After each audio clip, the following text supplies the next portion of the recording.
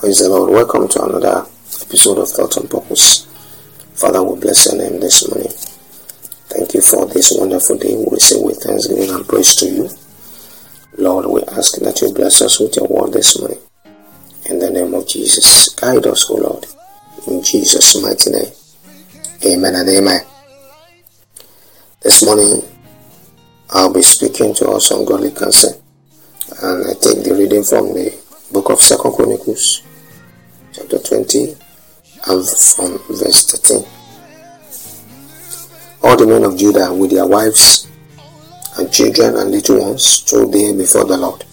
Verse 14. Then the Spirit of the Lord came on Jahaziel, son of Zechariah, the son of Benia, the son of Jair, the son of Mattaniah, a Levite and the descendant of Asaph, as he stood in the assembly. Now in verse 15, what happened? He said, "Listen, King Jehoshaphat, and all who live in Judah and Jerusalem, this is what the Lord says to you.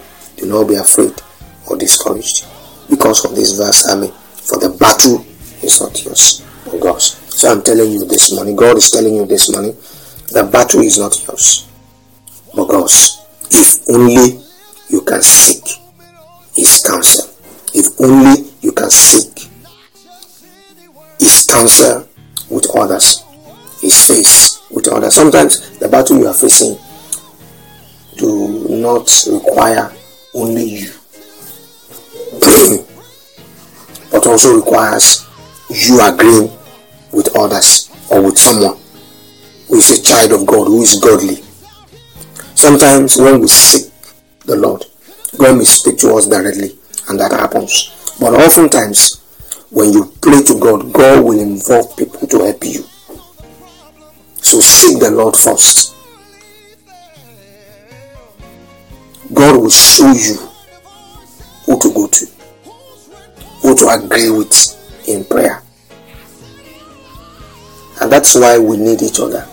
That is why we need one another. That is why we need not to neglect the fellowship of one another. That is why we need to seek others. Seek godly friends, godly people, with whom you can seek the Lord, with whom you can pray, with whom you can fast, with whom you can prevail in the battle of life. But the problem sometimes is, so many of us are proud to open to others. But yet we want our problems to be solved. It doesn't work that way. One of the greatest treasures in our lives is the treasure of godly friends. People who love God. So the question is, do you have anybody you can share your problems with? You can see here in 2 Chronicles chapter 20 and from verse 13, you see someone named by name Jahaziel, son of Zechariah, whom the Lord used to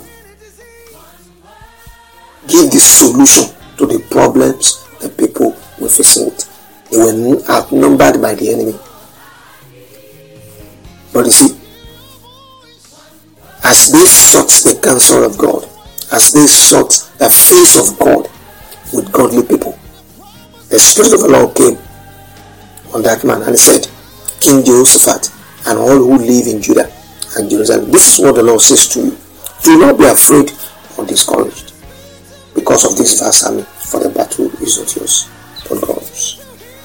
God will bring people that will encourage you this morning to your way in the name of Jesus. God will encourage your heart in the name of Jesus. You will not die in the way. You will prevail the battle that is you are fighting with, the battle that you are in the name of Jesus.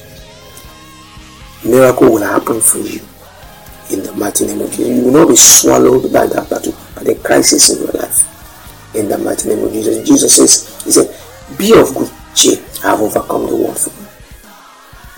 So do not let your heart be troubled or to be discouraged. Just seek the face of the Lord. Humble yourself and seek the face of the Lord.